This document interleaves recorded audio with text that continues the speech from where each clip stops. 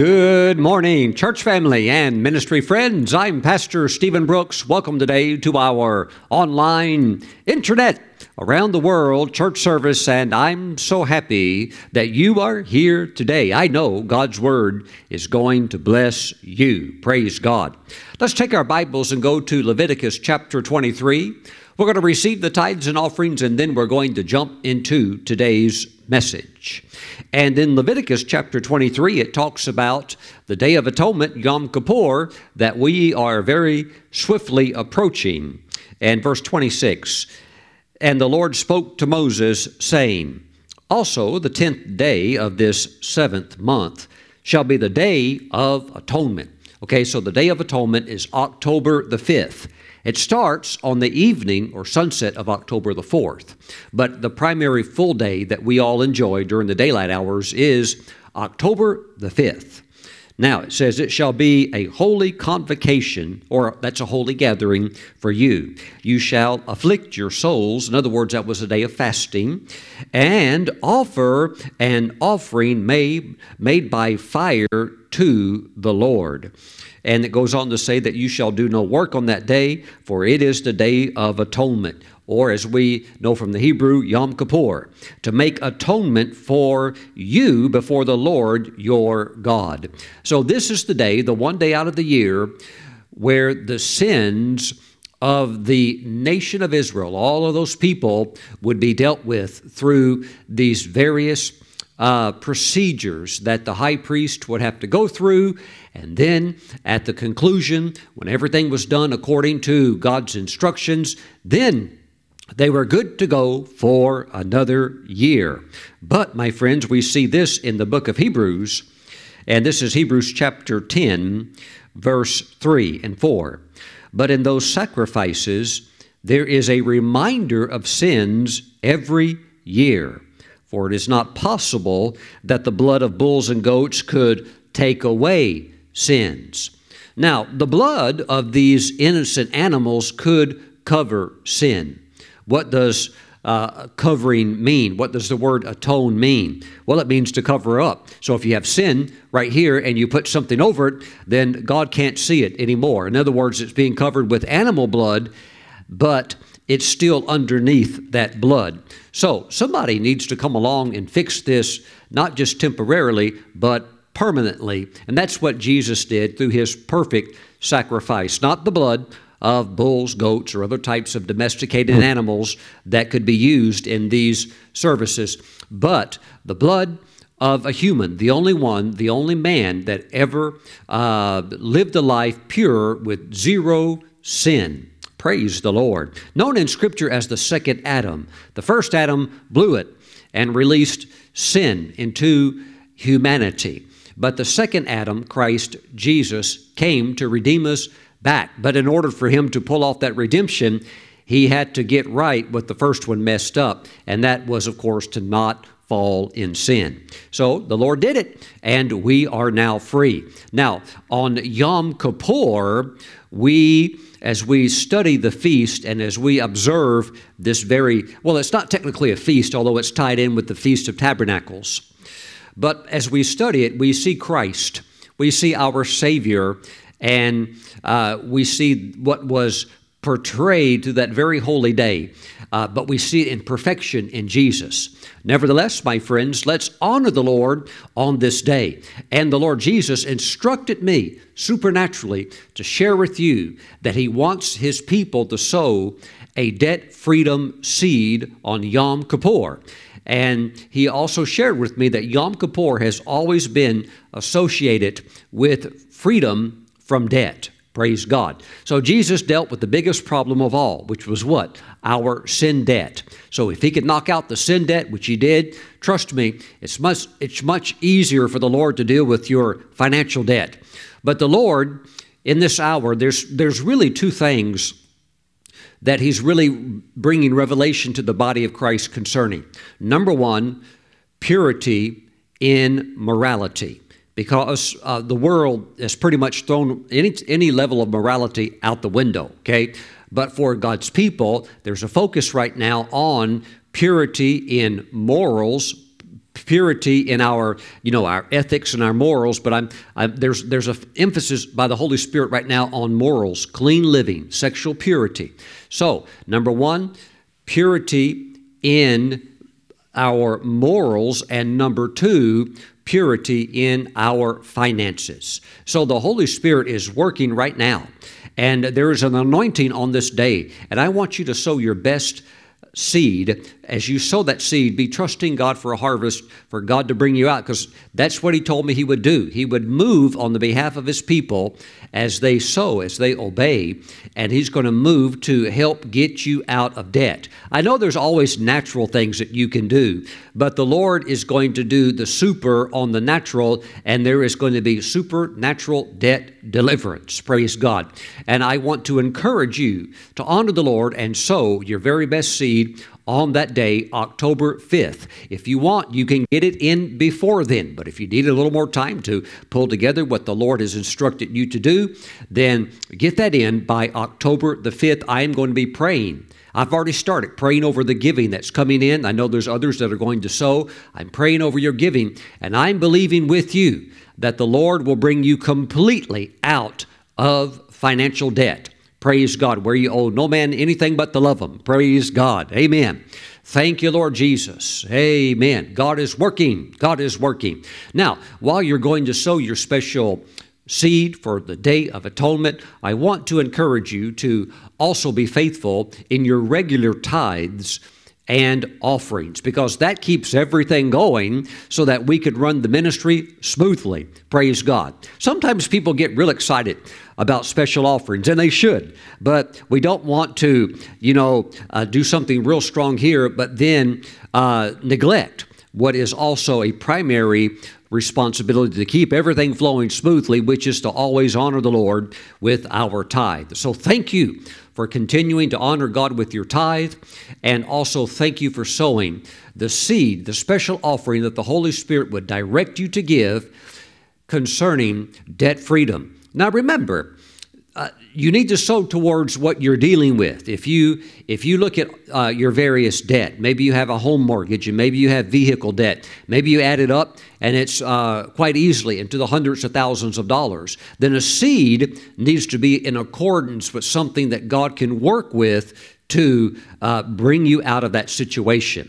So, if you have, let's say, for example, you have $300,000 debt, but you give a $3 offering. Pastor Stephen, here's my $3 offering. Well, you need to give God something to work with. In the scripture, it's called the fire offering. On the Day of Atonement, it was a fire offering. Amen. So do what the Holy Spirit would direct you to do, and that way the Lord can honor that offering and can multiply it and walk you out of debt, in a miraculous way and in a miraculous time frame. Praise God. And you know what? One more thing before I pray for you. Debt freedom is not just something where we could have some kind of a badge or some kind of thing that says, praise God, I'm free from debt. That's nice. It's good to be free from debt just for financial health and financial stability. But this is for the Lord's purpose. When I wanted to go into the mission field when I was in my early 20s, I sat down with a full-time missionary from Wycliffe, and he was going to ask me questions to ascertain if I was truly interested in missions. And I truly was, but I'd never guessed what the first question he asked me. He asked me the first question. Now, he's got a lot of other questions to follow up concerning my walk with God, this, that, and the other. But he really threw me a curveball when he asked me the first question that all endeavoring missionaries must address. The first question was this: Stephen, how much debt do you have? And I thought, whoa. I was like, wow, that totally caught me off guard, because I thought he was going to ask me, how's your time in the Word, and how long have you been saved, and, spiritual type stuff. And honestly, money is extremely spiritual. These things are just as spiritual as living, pure and honoring God with your body and your life. But you know what? We also need purity in our finances. And at that time, I had $2,000 of debt, and to me, it was like a mountain. I actually thought like $2,000 was like, oh, and I just told him, oh, I've got $2,000 of debt. And he said, hey, that's not that big of a deal, really. But to me at that point, because I was, dealing with all these other issues and stuff like that, trying to figure out my life at that point, that that was a route as far as going into the mission field that God didn't have for me at that time.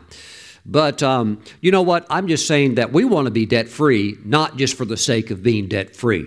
We want to be debt-free so that we can be more effective and more free for the Lord. Amen. Our finances are freed up more. We're freed up more. And, everything that would allow us just to be more involved in God's kingdom. Praise the Lord. Thank you, Jesus. Lift your hands. Heavenly Father, I thank you for your precious people today. I thank you, oh God, that your people are covenant practitioners and they are tithers, systematically tithing on all of their increase. I thank you, Father, they love to sow seed. And I thank you, Father, as they're sowing into the Day of Atonement, Yom Kippur offering. I pray, Father, that your Holy Spirit would just speak so clearly to them. I know that they can hear from you and that they would obey. And I thank you, Father, you're going to bring them supernaturally out of debt.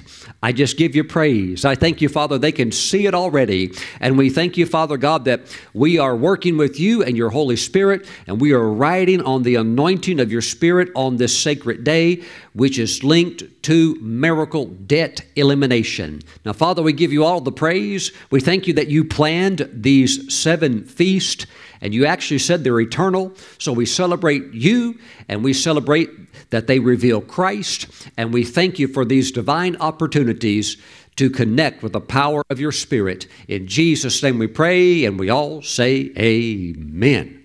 Praise the Lord. Glory to God. Now, we're going to jump into today's message. It's called The Spirit of Prayer. And before we start studying this subject, let me remind you the Best of Israel Tour is available for your signing up. And the date's May 7 through the 17th, 2023.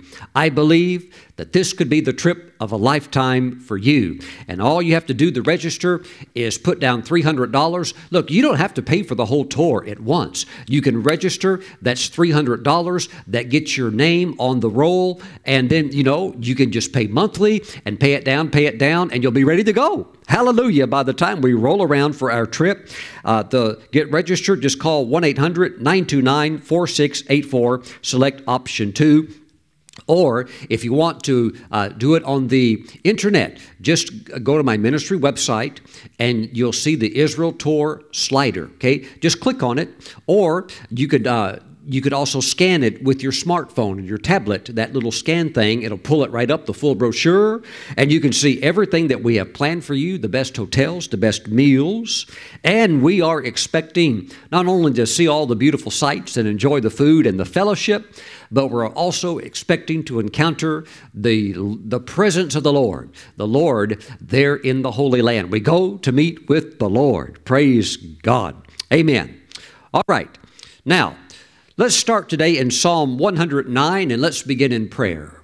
Heavenly Father, as we jump into your word, we ask that your Holy Spirit would come with that illumination, that it's like we have a flashlight in our hands, and let the word be illuminated to the eyes of our understanding so that we can take it and apply it in our lives. Now, we thank you, Father. Father, let there be heavy grace on this message because there are so many distractions in the world that would pull in an antagonistic way against your people. So, Father, let there be a release of grace from heaven today upon your people to come into the richness and the fullness of what you have for them. In Jesus' name, amen. Praise God.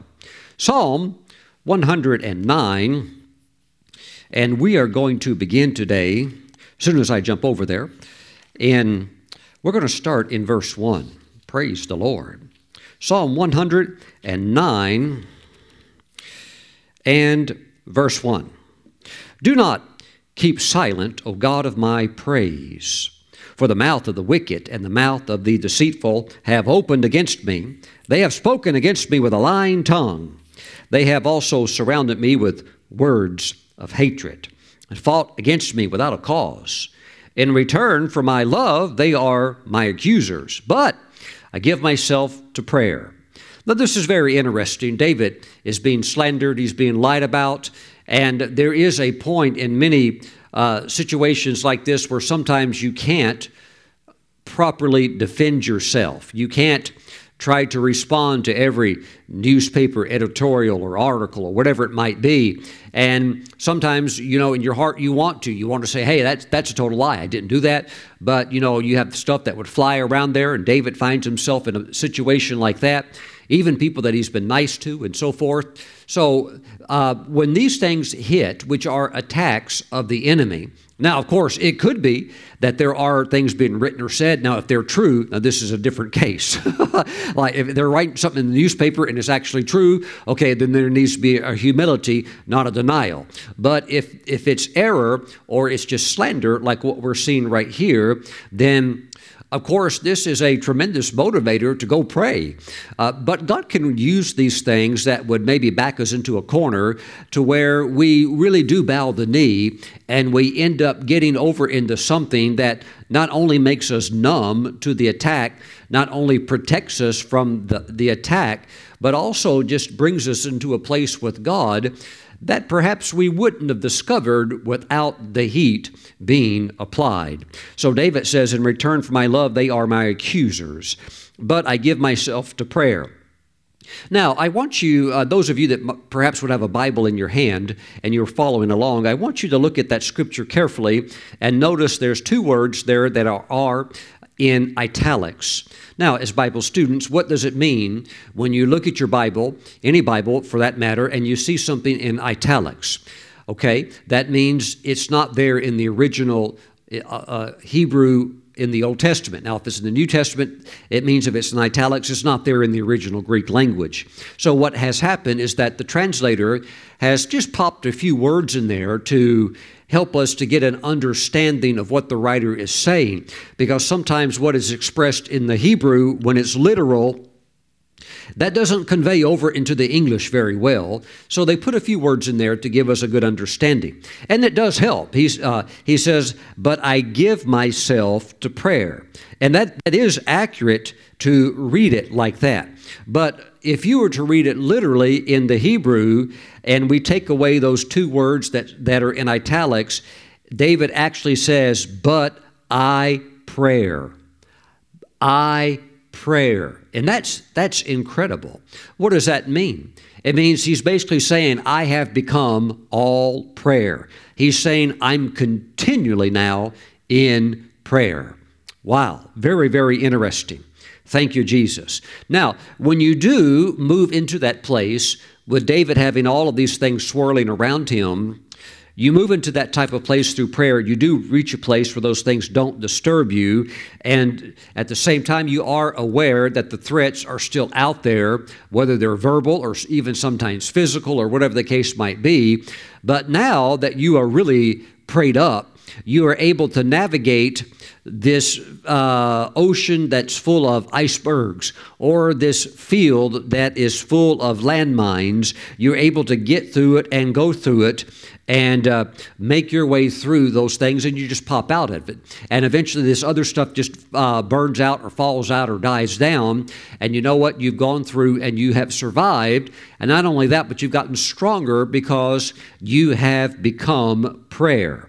Thank you, Jesus. Now, I would like today even talk a little bit along the area of how long as a Christian should you pray? How long should you pray each day? I want to share a few things today to give insight. But I was thinking earlier about Charles Finney, the great revivalist, the great evangelist that the Lord used to win a lot of souls in New York and in that northern region where he just had a lot of men and women that had no interest in God. All they wanted to do was make money, and he would go there and preach, and people would get saved. But really, it was the prayer engine that would create the anointing that would create the response when the preaching came. And this is something interesting that Charles Finney said. He said, in regard to my own experience, I will say that unless I had the spirit of prayer, I could do nothing. Now that's amazing. And sometimes people say, well, he was a great orator. And I'm sure he was. I'm sure he was a great speaker. And also when you speak outdoors like that with no sound system, you're going to build up quite a voice and so forth. But no, it's not that. That's not what is causing people to just say, I need to get right with God right now after they would hear him preach. So he's saying, in regard to my own experience, unless I had the spirit of prayer, I could do nothing. Wow. If even for a day or an hour I lost the spirit of grace and supplication, that's the spirit of prayer, I found myself unable to preach with power and efficiency. He said, I also found myself unable to win souls by personal conversation. In this respect, my experience was what it has always been, which was basically, if I don't pray, I don't have any results. Wow, and that is very, very powerful. Thank you, Lord Jesus. Let's talk about this today, because without the spirit of prayer, you're going to have very, very little forward movement in your life concerning your spiritual walk, and also, I know, which is very important to you, concerning the fulfillment of what God has called you to do here on the earth. Praise God. Now, how long, preferably, should a Christian pray? What would the daily minimum be? Well, let's go over to Matthew chapter 26 and take a look at that for a moment and see what Dr. Jesus, the prayer master, the teacher of the prayer seminar, had to say. Matthew chapter 26, let's go to verse 40. Then he came to the disciples and found them sleeping. It's not like they didn't have a prayer life. We know that they obviously prayed. They've been mentored and taught, trained by Jesus. But my friends, if you're lazy spiritually, you're not going to see the growth that you're wanting to see. And you're only kidding yourself that if you think you can grow and move forward in the plan of God without really getting after it in prayer. Wow. I do believe that today's message would make a person who's a lazy Christian, lazy in the area of prayer, it would probably make them a little bit uncomfortable. Praise God. Somebody commented recently on one of my messages and said, Pastor Stephen, when you preach, we're going to have to start wearing steel-toe boots. In other words, he's saying you're stepping on our toes. Praise God.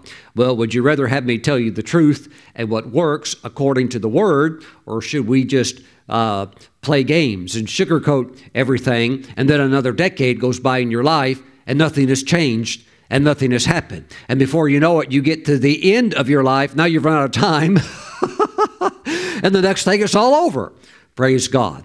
Well, we're not going to let that happen. I know that you have a great desire to be all that God, all the potential that God has put in you. You really want to reach that and attain that. And so we're going to dig into that today. Then he came to the disciples and found them sleeping and said to Peter, "What? Could you not watch with me 1 hour?" Now, the word watch doesn't mean just look around and maybe pull out a pair of binoculars and see who's walking up the mountain. No, he's talking about prayer. Verse 41, watch and pray. In other words, don't just pray and you're kind of out of it. No, pray with focus. Pray and get really dialed into your prayer and talking to God. Watch and pray, lest you enter into temptation. The spirit indeed is willing, but the flesh is weak. And I know that we could all agree with that. The spirit is willing, but the flesh is weak. My friends, I really do believe we are in the final church reformation. We had the first Reformation when the church was born on the day of Pentecost, and you had this transition from Judaism into Christ, into the church. And then you had the first 400 years of severe persecution against the early church. And eventually the persecutions were lifted, and then there was a time of peace. but very soon things began to fall into decay. And many of the teachings and many of the principles of the early church began to get lost. And so then the church goes into the Dark Ages. And this was a time when there was not a lot of widespread knowledge of God's Word. Now, there was still, fivefold ministry gifts. You still had your apostles and prophets and others out there doing things. But as far as, knowledge of the Word, such as what the apostles were displaying, a lot of that began to get recessed because of what historians called the Dark Ages. You still had some revivals here and there and things like that. But the Word of God even got to a place where it was forbidden, and it was held back. And those who did have it, they wanted to keep it from the public. And eventually we had another Reformation. You had a man named Martin Luther who came along that said, we're not justified by works, we're justified by faith. So we're saved by the grace of God through faith, okay? And that gets us in, and you're good to go. And Martin Luther actually said that he wanted to make the Scriptures as well known to the common person as to the Pope. And of course, the Pope wasn't very happy about that. And I have nothing against the Catholic Church. I'm just trying to share some insights briefly from church history. And my friends, the truth is that in these areas, God wants us to be walking in illumination. And so as we get into this final Reformation, you're going to see the church really get back to the meat and potatoes, because I don't mind bells and whistles, and but we can't live off smoke machines, and we can't live off just nice little sermonette or this or that or the other. We have to learn to get back on our knees and pray and see God's power demonstrated. And you'll find out that when you do it that way, that's actually where the true growth is at. That's where not only do we have really authentic salvations, but also really lasting conversion experiences. Praise God. Thank you, Lord Jesus. Every year, 3 million people are leaving the Western U.S. church. They walk away and they're not coming back. Okay, so it is time for another Reformation. But the good news is this is the final Reformation, as referred to by the book of Acts, chapter 3, verses 19 through 21, when it talks about the restoration of all things. So things that were lost. And we had many things be restored right around that second Reformation. And then even afterwards, it took time to see certain things restored back into the church, the apostolic movement, the prophetic movement, and all these other things. But my friends, we're up and running. But now it's time for all things to be restored, and that is why we must really be fervent at this time in prayer. I heard a very good preacher some years back, and it's been, I don't know, maybe over, it's been quite a while now, but he was an excellent preacher, but he said, he said, I don't even pray an hour. And, a very large church here in America, he said, I don't even pray an hour. And it was just, at that time, it was like a different feel in the body of Christ. Everything was more like seeker sensitive, and let's not offend anybody. Don't tell them what the Bible actually says. Just redirect them. Keep everybody happy. And that pastor went on an interview, a very famous, like radio talk show, and he was interviewed. And the interviewer asked him one question, which was, he asked him a couple of questions that were really good, but one of them he said, is Jesus Christ the only way to heaven? And with people in all over the world listening and millions listening, he basically said that he didn't believe that. He didn't believe that. In other words, there's other ways to get there. There's other ways to get there. Okay, so this is what I'm saying, and I'm not belittling him in any way. He later apologized and repented and wrote a letter asking the church to forgive him because he got caught in a moment when he compromised.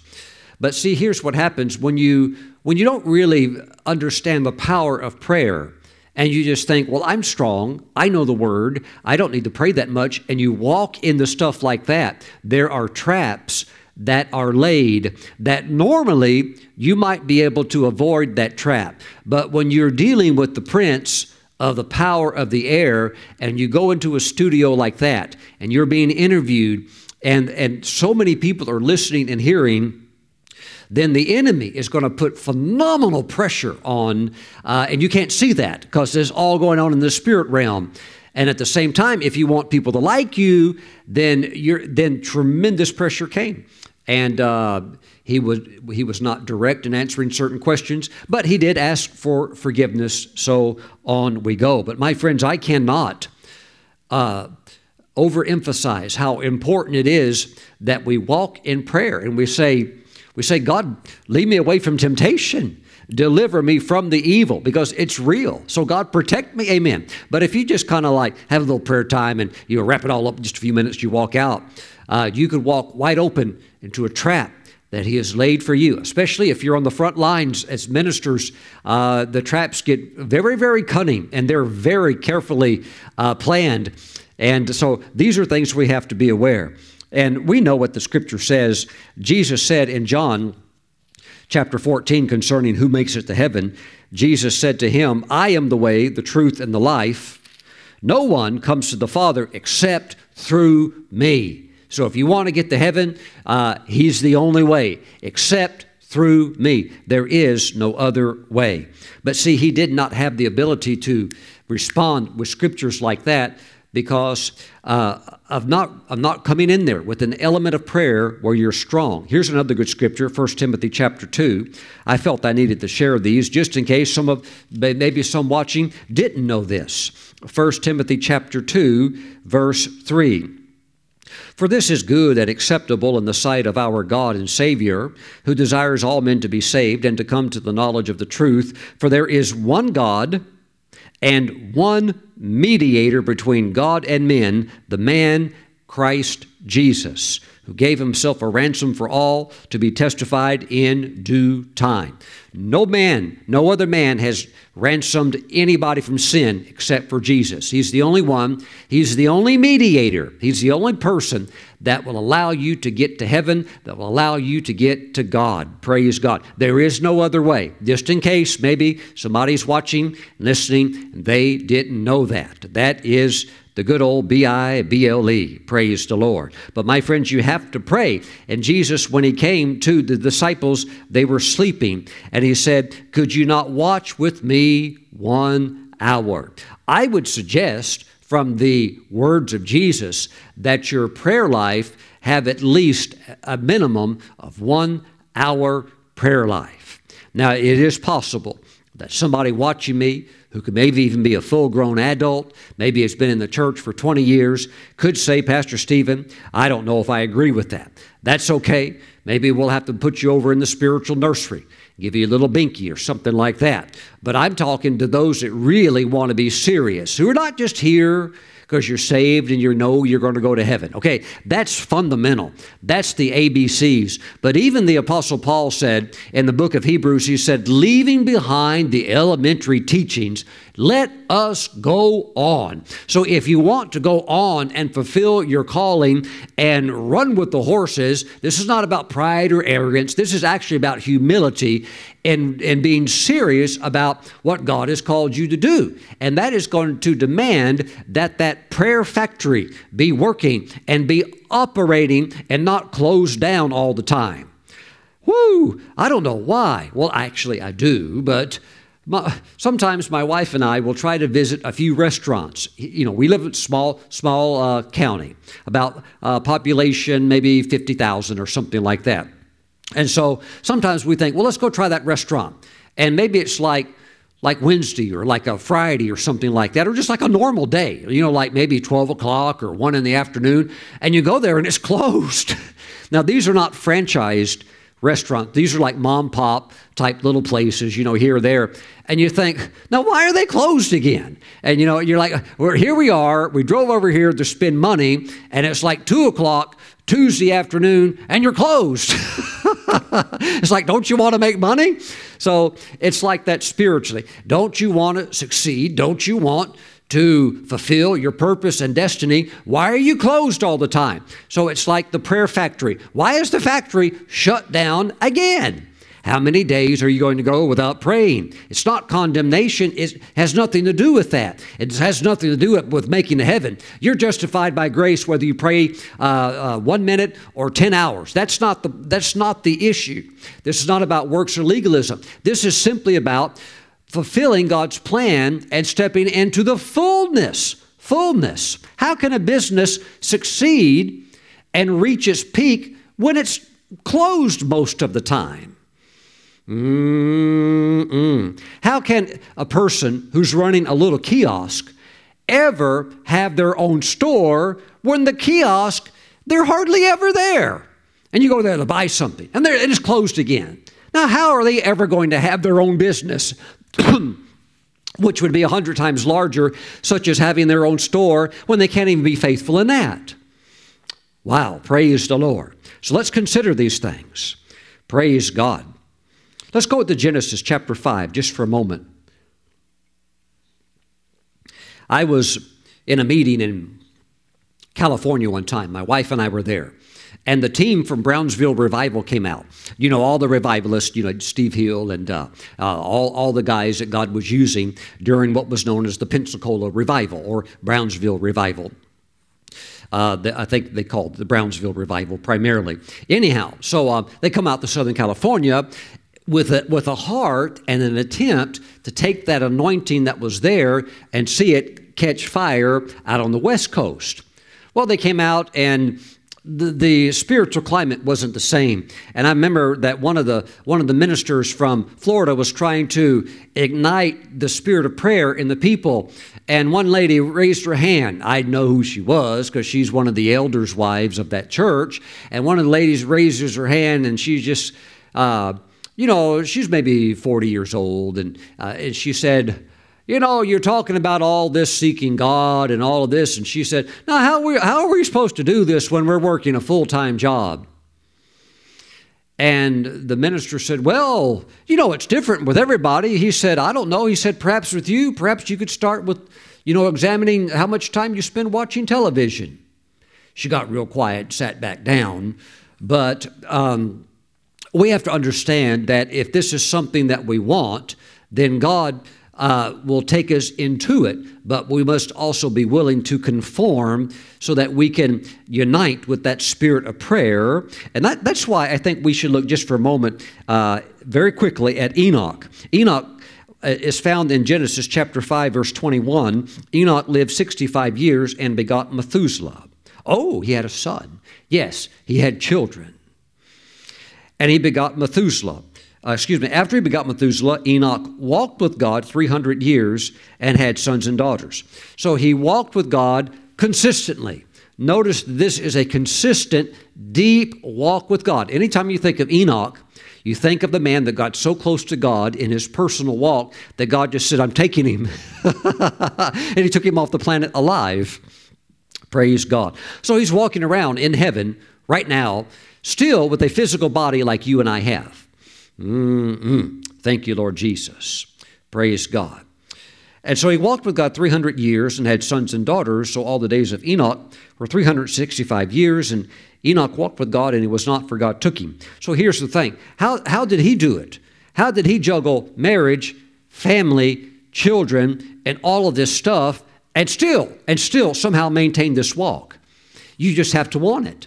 And if you really want it, you'll find a way to make it happen. So we must eliminate these things where some people say, an hour, a prayer, oh, Lord have mercy. No, it's elementary. That's beginning level. Now, the reason I have to sometimes talk about my personal prayer life or share these examples is because if you don't hear this, you don't know that there are hundreds of thousands, millions who are actually doing this. And so you could be in a bubble. You could be in a vacuum where in your ecosystem, nobody, maybe within a 20-mile radius, prays more than 5 minutes a week. And so you think that's normal. But again, this is very interesting. What has always been the price tag for greatness? I know sometimes it's like a recipe, right? The secret sauce, but it's one of the big recipe things on that list. It's at the top. What is consistently one of the things that you must have in order to have greatness? Exposure. Exposure. And if you live in a little bitty bubble, if you're stuck in a dead denomination where the preacher doesn't even pray, then you think an hour of prayer, oh my Lord, wow, if we do that, maybe we're all going to get translated. No, you're probably not going to get translated with an hour of prayer. But I'll tell you what, it will begin to transform your life. So I have to share these things, not that I would ever try to cast myself as being spiritual.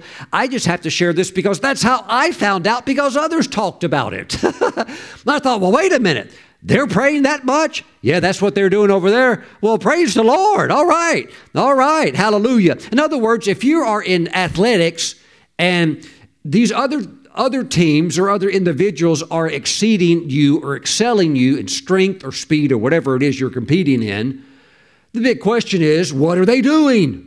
And that's what happened for decades in track and field in the area of distance running. Why are the East Africans just obliterating all the competition? Why is it that the Kenyans are winning everything from 1,500 meters up and nobody can compete with them? What's the secret sauce? Well, how do they figure it out? Well, a bunch of American guys finally just said, well, let's just go over there and live there for half a year and train with them, right? Oh, then you find out, so this is how many miles they're running a week, and this is the structure of their routine, and then, so they're training at altitude, and this is what they're eating. You begin to put it all together, and they're like, so that's how they're doing it. Yep, that's the price tag they're paying, and if you don't have exposure, you stay in the dark. And you think everybody else is praying 10 minutes a day. And if you pray 20, those are the prayer champions. My friends, I'm just telling you that there are higher heights to climb. Don't camp at the bottom of the mountain. Woo! Glory to God. Glory to God. I could share some more, but sometimes I think it jolts people, and they especially in America, it jolts them, and they think, oh Lord, But I'm talking about revival. See, in your life, the Spirit of God moving in power in your life, in your business, in your career, your ministry, or whatever it might be that God has told you to put your hands to that He will bless. I'm saying you just dive in there and just cover that completely in prayer, and you'll begin to go up, up, up. Praise God. Now, Psalm 80. Thank you, Lord Jesus. We're talking today about the spirit of prayer. Remember, Finney, one of the greatest evangelists of all times, said if he stops praying, he has no power. He has some type of inherent power. No, he has none. It's all coming from the Holy Spirit. And if you stop praying, it's over with right then. Praise the Lord. Psalm 80, verse 18. Now get ready for this one. This, for some of you, is going to be a revelation that's really going to help you. Verse 18. Then we will not turn back from you. Revive us, and we will call upon your name. Now, I like the King James Version a little bit better. It says, quicken us, although revive us is good too. In other words, revive us, and we will call upon your name. In other words, revive us and we'll pray, or quicken us and we will pray. The Hebrew literally means give us life. In other words, give us life and then we can pray. So what is this life? What is this quickening? It's the anointing to pray. There is a spirit of prayer. And that's what we're talking about today. And without the spirit of prayer, your prayer life can be just as dead and flat as a pancake. Literally. It's amazing. It's amazing. And sometimes you can say, wow, there's no lift. You're right. That's because the spirit of prayer is not there. But you can press, and then you can get into a place where the spirit of prayer begins to come upon you. And if you cooperate with the Holy Spirit, that spirit of prayer will stay on you. And then you can be like Enoch and just walk with it and just sustain it. Now, we know it's challenging because even Remember, the great evangelist Charles Finney said, if I lose the spirit of prayer, I can't win souls. I have no power in my ability to preach or convey Christ to people where they receive Christ. Nothing happens. Well, why would he lose it? Well, the same reason anybody could. You have distractions. You have things competing for your attention. But it's essential that we stay in that anointing, that we walk in the spirit of prayer. And if you do, if you stay steady in it, it will lead you into what I call the Jesus life. Woo! And then it starts getting real interesting. Real interesting. Wow. Now, I'm going to show you a verse in just a moment, but I want you to understand there is a spirit of prayer.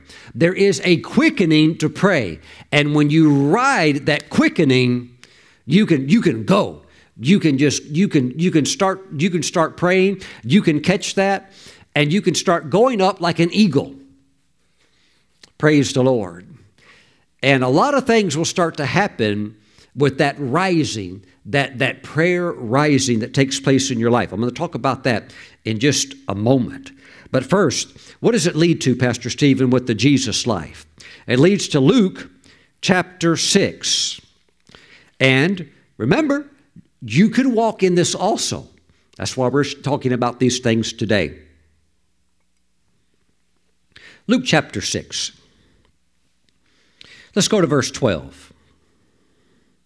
Now it came to pass in those days that he went out to the mountain to pray and continued all night in prayer to God. Now this is what Jesus would do. Watch this. He would teach in the mornings. And then what do people do after that? They do the same thing that you do. They go to work, right? So he would teach early in the morning. They would listen to the incredible teaching, and then they would do just like you do. Then they go to work, okay? And then at nighttime, Jesus does what? He would often go to the Mount of Olives. Often they would stay there. They would sleep there. And sometimes he would pray all night long. Praise the Lord. Praise the Lord. I would like for you just for a moment to, in your mind's eye, review back over your life for a moment and stop and think, have you ever pulled an all-nighter before at a party?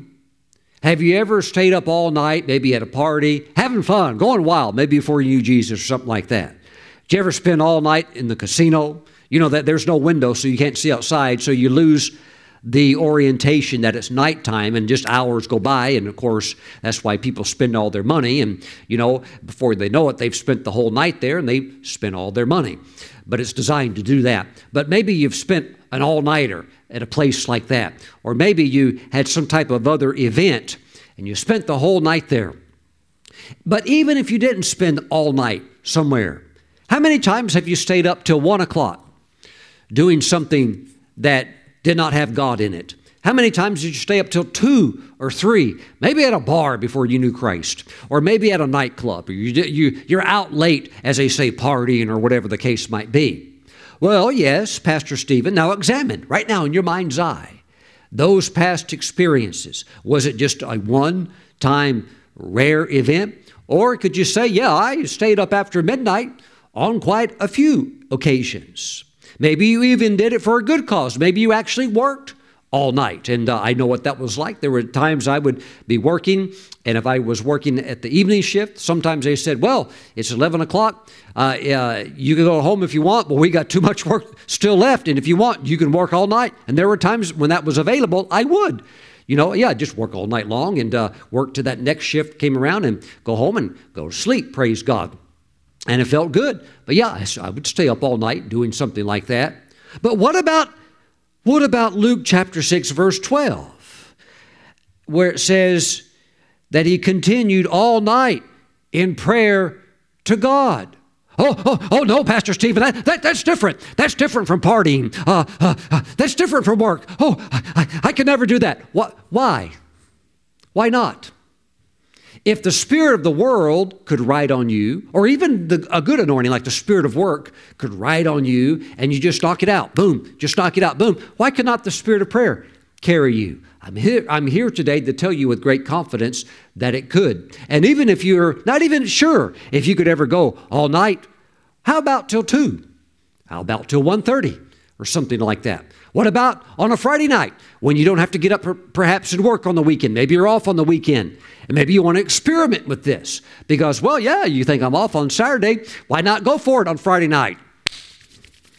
Woo! And let the spirit of prayer touch you. Glory to God. Hallelujah. Hallelujah. Thank you, Lord Jesus. And you don't have to look at it as something like, oh, I don't know. No, just give it a try. Enjoy yourself. Have fun. I was praying one time, and I'd started, like around 8 o'clock something. And then I got to about 4 o'clock in the morning, and I got real tired. And I said, Lord, I want to keep going because that anointing is here. But I said, I'm getting real weak. And the Lord said, He said, treat it like a job. He said, take a lunch break. I would say, well, Lord, that's a wonderful idea. So I just stopped, and I went over to the refrigerator because I was praying down here at the ministry property, and got a little something to eat. I took a 30-minute lunch break, got a little something to eat, got something to drink, and I felt great. And right back to it, and just kept going. Just kept going after that. Praise God. So just look at it like that. Enjoy it, and just see how far your duration will take you. And you can build. You can build stamina. You can build endurance. Praise the Lord. Pastor Stephen, I used to party all night long. Good. That's just the kind of person we want, because there's something in you now that can also pray all night long. Woo! Praise God. Amen. Look. Don't let the Lord see that you were more devoted as a sinner than you are now devoted as a saint. Pastor Steve, I serve the devil with a great fervor. I serve the devil with a great efficiency. Good. I sure hope that now you're over here serving God, you can show the devil up. I'm sure that now you're over here serving God, you're going to show God how you can throw down too. Woo! Praise the Lord. Praise God. Amen. Now look, my friends, it's an investment. It is an investment into the Holy Spirit working in your life when you pray long. I'm talking about the spirit of prayer, but I'm slipping this in intentionally now, that the spirit of prayer is not there to pray 5 minutes. Woo! The spirit of prayer is there to pray long. And that is where the gold mine is at. Praise God. Because when you pray long, then what will happen is that you will begin to hear from God. What will happen is that the gifts of the Spirit will begin to pop out of you. They'll start manifesting in you. To each one, the Holy Spirit gave individually as He chose, as He willed. So He's chosen something for you, and He will give you. I can't say that, He's going to give you them all, but I will say He will give you something. Praise the Lord. But all of this comes out of these powerful times of prayer. Now, this is very important. 2 Corinthians chapter 3. Let's turn over there just for a moment. Just for a moment. Praise God. Praise the Lord. Thank you, Jesus. 2 Corinthians chapter 3, and we're on the move this morning to verse 17. Now the Lord is the Spirit, and where the Spirit of the Lord is, there is liberty. Some translations say there is freedom.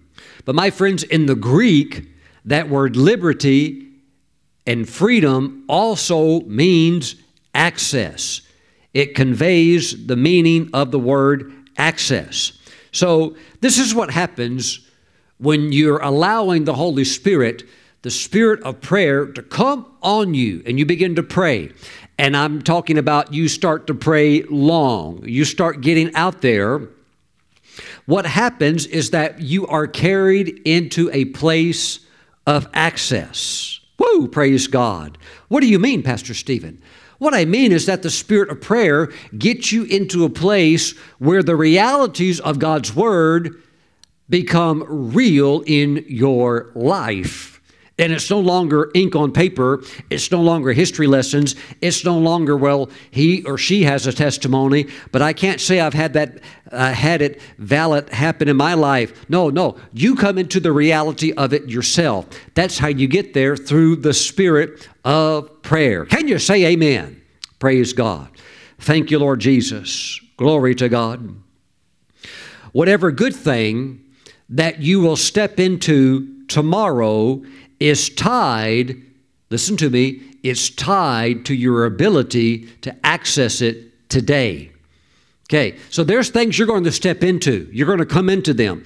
But that is connected to your ability to get access into it, the freedom and liberty to get into it today.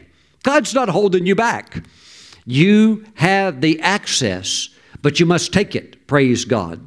So I'm here today to encourage you to explore the incredible potential in prayer, to see prayers answered and to see these potentials become reality in your life, such as hearing from God, such as gifts of the Spirit, such as a walk with God like Enoch had. What's that like? Well, step into it. Amen. Step into it and experience it. Amen. So that you can taste and have an understanding of that reality yourself. Praise God. I was encouraged years back when I had a hunger to explore these areas more. Well, Pastor Stephen, how'd you get encouraged? Exposure, reading others at the forefront. What are they doing? Okay, so this one's having visions and all that. What's going on? What's fueling that? I want to know. One minister shared his testimony of how he was a pastor, and he got his associate pastor to go with him. And they locked themselves into the church during the weekday for 3 days. And they fasted and prayed and did nothing but drink water and pray in tongues nonstop for 72 hours. 3 days, day and night, doing nothing but praying in tongues. Why? An experiment, just to go for it. Get close to God. Push it. Hallelujah. Not that you're trying to make something happen. We're never trying to do that, because if we do that, then the devil can honor that and fabricate something and appear as a angel of light and bring deceit. So we're not trying to go on a vision quest, okay, like the Native American Indians would do, and cut yourself with a knife and draw blood and smoke marijuana and try to have a vision quest. No. We're not trying to push something or do something vulgar or vile. We're just after God, but in that pursuit, we want to explore. That means let's push a little bit. So he and his associate went to the church, fasted and prayed for 3 days and nights, drank water, and just talked in tongues. And by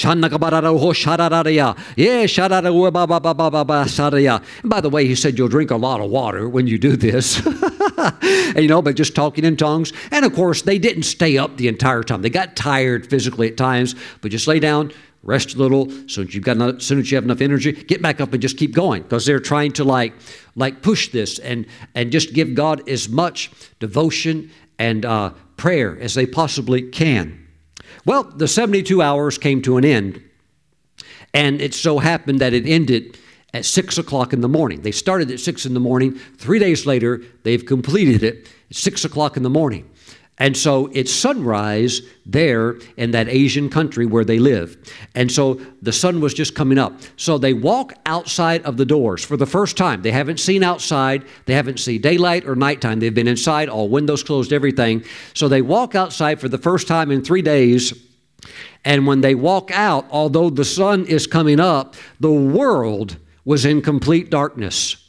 And they both saw in the spirit realm, and that they saw that the world, just like the Bible says, is in spiritual darkness. And they could see, even through this spiritual darkness, shafts of light at 6 in the morning shooting up throughout various places of the city. Shafts of light shooting from from earth, all the way up in the heaven. And the pastor said, Lord, what are these shafts of light going up all over the place? He said, those are the saints having their morning prayer time. Glory to God. See, what happens is that you get access into what? Spiritual realities. How do you get in there? Through prayer. Long prayer. Now, I'm not saying 3 days. For some, that would be like the equivalent of trying to go out and run a marathon tomorrow.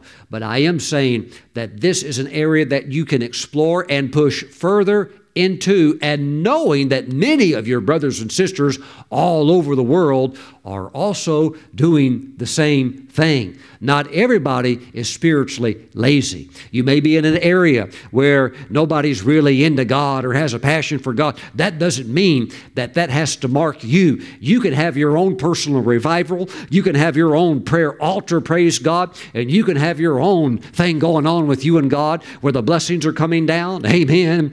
Oh, hallelujah. Amen. Amen. And so this is what the Lord, by His Spirit, is wanting you to come into through the spirit of prayer. It's a quickening. It's a quickening, hallelujah. Not to go out and get drunk, not to go out and smoke something, hallelujah. It's a quickening to pray, hallelujah. Look, you're never going to live a holy life without prayer. It's impossible. It's impossible. You could have good intentions, but unless you are a man or woman of prayer, hallelujah, these other things will hit. And just like Jesus said, the spirit's willing, but the flesh is weak. But my friends, when you begin to pray and get into the spirit of prayer, that stuff just falls off. It falls off so fast. And then once you're up, oh, praise the Lord, amen, then you can have some fun. It's almost like payback time.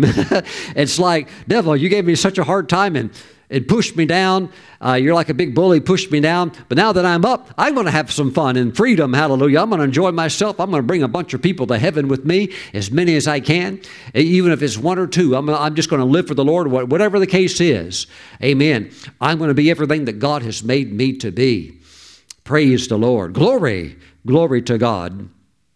You know, Oral Roberts, when he started ORU, Oral Roberts University, the first thing he built was not a library. It was not an administrative center. The first thing he built was the prayer tower. And he told Prophet Kenneth Copeland that when you establish your ministry headquarters, the first thing that must be established is the prayer center. Praise God. Amen. Now, on our new ministry property, the 14.5 acres that we have right next to the airport, when we put that road, the new road, into the property, the first structure that will be established, it's not going to be the TV studio. It's not going to be a building. It will be the prayer altar. And it will be there available for anyone to come and pray. If you're a ministry partner, you love this ministry, you can come day or night and you can pray. It will be an area, a special area set apart just for that use. Amen. We already have it marked off. And it's in the woods. The road will go to it. It's going to be beautiful. But that is where the engine or the factory of the ministry, the power-producing factory, is located at, because you'll find me out there often as well. Praise God. I must confess that this ministry is built on prayer. I sat down in a chair one time to get my hair cut here locally, and the hair stylist, she was the daughter of a pastor. And when I sat in the chair, even before telling her who I was or what I did, she looked at me and she said, you have preacher's hair. And I said, well, that's interesting. I am a preacher. She said, I can tell it just by your hair. Look, my friends, it's not the hair, okay? I could get a bouffant. I could make myself look like Moses in the Ten Commandment movie back from the 1950s or 30s, whenever they made the movie.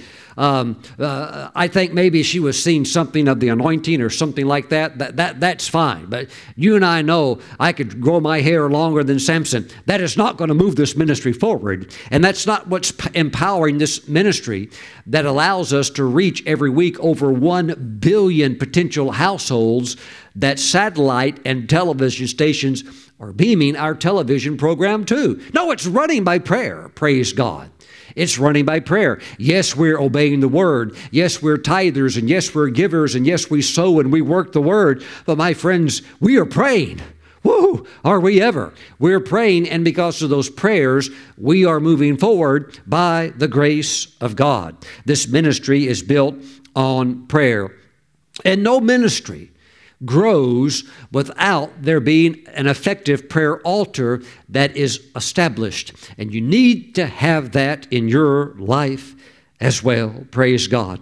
If you don't fan the fire of the prayer flame, the fire will go out. And any ministry that stops praying is on the way down. And then you become archaic. And then you become old. And then you become stiff and rigid. And then eventually Ichabod is written over the door. The glory has departed. Oh, may the Lord have mercy. Praise God. My friends, be aware that if your prayer life ever goes down, your spirituality will go down. You may be like the train while it's rolling down the tracks and the engine goes off. It's going to keep rolling just by natural momentum for a little while. But the moment that engine stops, the end has already begun. You must continue to fan the fires of prayer. Praise God. Thank you, Lord Jesus.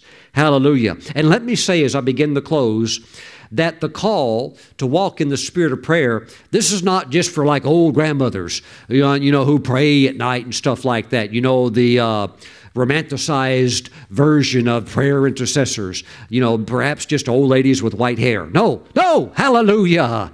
It's for any believer. Praise God. It's like the priesthood. The priesthood is for all believers. Because we're in Christ, we have been made priests and kings unto the Lord our God. That is New Covenant theology. Amen. Praise God. But in the same way, we can all walk in the spirit of prayer, and that includes young people as well. That is why the scripture found in the book of Lamentations, which is really a lament over a dying city, a city judged by God. Why? They stopped praying, got away from God, got into sin, got into idolatry, and got in a big mess. Don't ever lose your prayer life. Fan it. Turn it into flaming fire, praise God, because we are in the third and final Reformation, a time where all things are being restored back to the church, back into your life. You must be highly active in prayer. You must pray long. I want to encourage you to pray long. Praise God. Amen. Thank you, Lord Jesus. Lamentations chapter 3, verse 27. It is good. It's not bad. It is good for a man to bear the yoke when in his youth. Praise the Lord.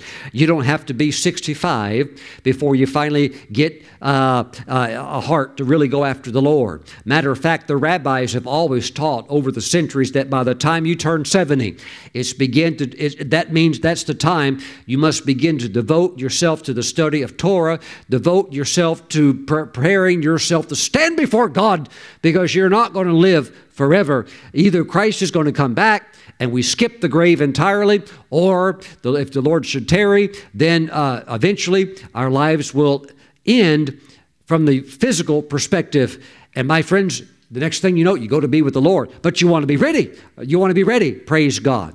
Hallelujah. There's some people in their 80s still goofing off, drinking alcohol and acting silly and not praying. Lord, have mercy. Lord, have mercy. Don't they realize that at any moment they could go to be with the Lord? And then suddenly, how important are all those things that were still engulfing them at that stage of life? Oh, praise the Lord. Again, it is good for a man to bear the yoke in his youth. Praise God. Catch on fire right now. Young people, teenagers, even those that are preteen, give yourself a heart to prayer, to walk with God in your youth. Bear that yoke. I can't say that others are going to say, oh, that's wonderful, we'll join with you. It could be that it's a lonely yoke, but it could also be, though, that there are others that God sends. Maybe not a whole bunch, but a few where you take it together and you say, let's carry this thing and let's come into the presence of God and let's pray the power down. Praise God. Amen. Let's give ourselves to revival. Let's pray. Let's fast. Let's seek God. Let's not live normal lives. We're at the end of the age. Let's go all out for God. Don't lose the spirit of prayer and fall in love with the world. And now suddenly you've lost that sacredness and that beautiful walk with God like Enoch had. And now you're over here all caught up in something silly. Oh, Lord, have mercy. Glory, glory to God. When you get to heaven, you'll have plenty of time to go fishing in your bass boat. When you get to heaven, you'll have all eternity. Grasp that concept. You'll have all eternity to play golf. You'll have forever millions and millions and millions of years to play golf. And I'm not saying you can't have fun. You can't have recreation. You can't do those things. You can't fish or can't play golf. But I'm saying some people, it's just like consumes them. I'm talking about Christians. And when it so is in them that when they go to church or if you see them, they start talking about the football game and they start talking about the fish they caught. Why? That's what they're full of. Amen. But the spirit of prayer, I'm telling you, you want to lay hands on people and there'll be a release of power. Amen. You have to have the spirit of prayer. You have to have the spirit of prayer. Praise God. Lift your hands right now. Father, I pray for your people that want the spirit of prayer. Let it come on them now in the name of Jesus. Thank you, Father God. The fire is burning. Let them just go right now and start. I thank you, Father God, right now. I thank you, Father, that in sports, sometimes when we try to move up too quick, we could get injuries. If we try to run too many miles, we get shin splints, or maybe we get tennis elbow, whatever it might be. But I thank you, Father, in this area of spiritual advancement, that we can move rapidly. It's not like we have to wait a year before we could move. I thank you, Father, let your people go now and begin to ascend now in Jesus' name. Thank you, Father. Thank you, Father, for the spirit of grace flowing today in Jesus' name. Amen. Praise God. Praise God. Thank you, Lord Jesus. If you're watching today's program and you don't know Christ, Jesus, who is the only way to heaven, if you don't know Him, you can get your life right with God right now. I want you to call upon Jesus. Pray this prayer. Say, Jesus, I'm a sinner, but I believe you died on the cross to pay the penalty for my sins. So, Jesus, I surrender my life to you. Come into my heart. Wash my sins away with your precious blood. Write my name in your book of life. And Jesus, I give my life fully to you. Thank you for saving me. In your name I pray. Amen. Praise God and amen. Welcome to the family of God. Praise the Lord Jesus. Praise the Lord Jesus. You know, these longer times of prayer is also why it's so important to be filled with the Holy Spirit, speaking in other tongues, prayed in the Spirit. Praise God, because eventually in English, you're going to have that all covered in your native language. So that's why you want to be able to get over into the Spirit. Praise God. Amen. Now, let's grab our communion today and take communion together. Grab some unleavened bread. Grab some grape juice. We're moving towards Yom Kippur, the Day of Atonement. Glory to God. Make sure as we receive Holy Communion that you have no bitterness or unforgiveness in your heart towards anyone. We want to be right with the Lord in every way. Praise God. Praise the Lord. I love the fall feast. For me and Pastor Kelly, it's our favorite time of the year. We love the fall, and we love the fall feast, the Day of Trumpets and the Feast of Tabernacles, and especially Yom Kippur. All right, let's pray. Father, we thank you for the bread and the juice. We bless it. We set it apart as being holy through this prayer, and we thank you that this is now the flesh and the blood of Jesus. Father, we thank you when we look at it, we still see grape juice. We see a little piece of bread. But we thank you, Father, that this is the body and the blood of Christ veiled now in the form of bread and juice. Father, as we receive the Lord's flesh, we thank you that the spirit of prayer is upon us. And we thank you just for permission, freedom, access to go for it And we thank you, Father God, for realities of kingdom life being unveiled to us. We thank you in Jesus' name. Amen. Let's receive the Lord's body.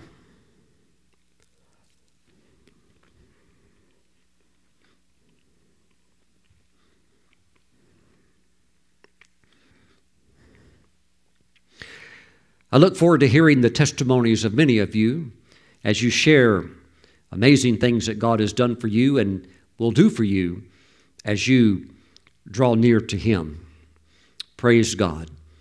Father, thank you for the blood of Jesus, His mighty cleansing power. Father, as we thank you for forgiveness, we also forgive anyone who's sinned against us. We bless them, we forgive them, and we move on with you. We thank you for your grace, your goodness. Father, thank you for Jesus, who is our high priest, who paid the full price for our sins.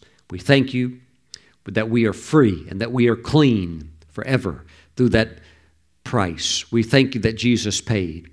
We thank you, Father, that the blood is cleansing. And anytime we make a mistake or we blow it, we thank you that we can come before you and seek forgiveness and the blood continues to flow. We thank you, O God, for the work of Jesus in our lives. We thank you, Father. We now receive His blood in Jesus' name. Amen. Let's partake together.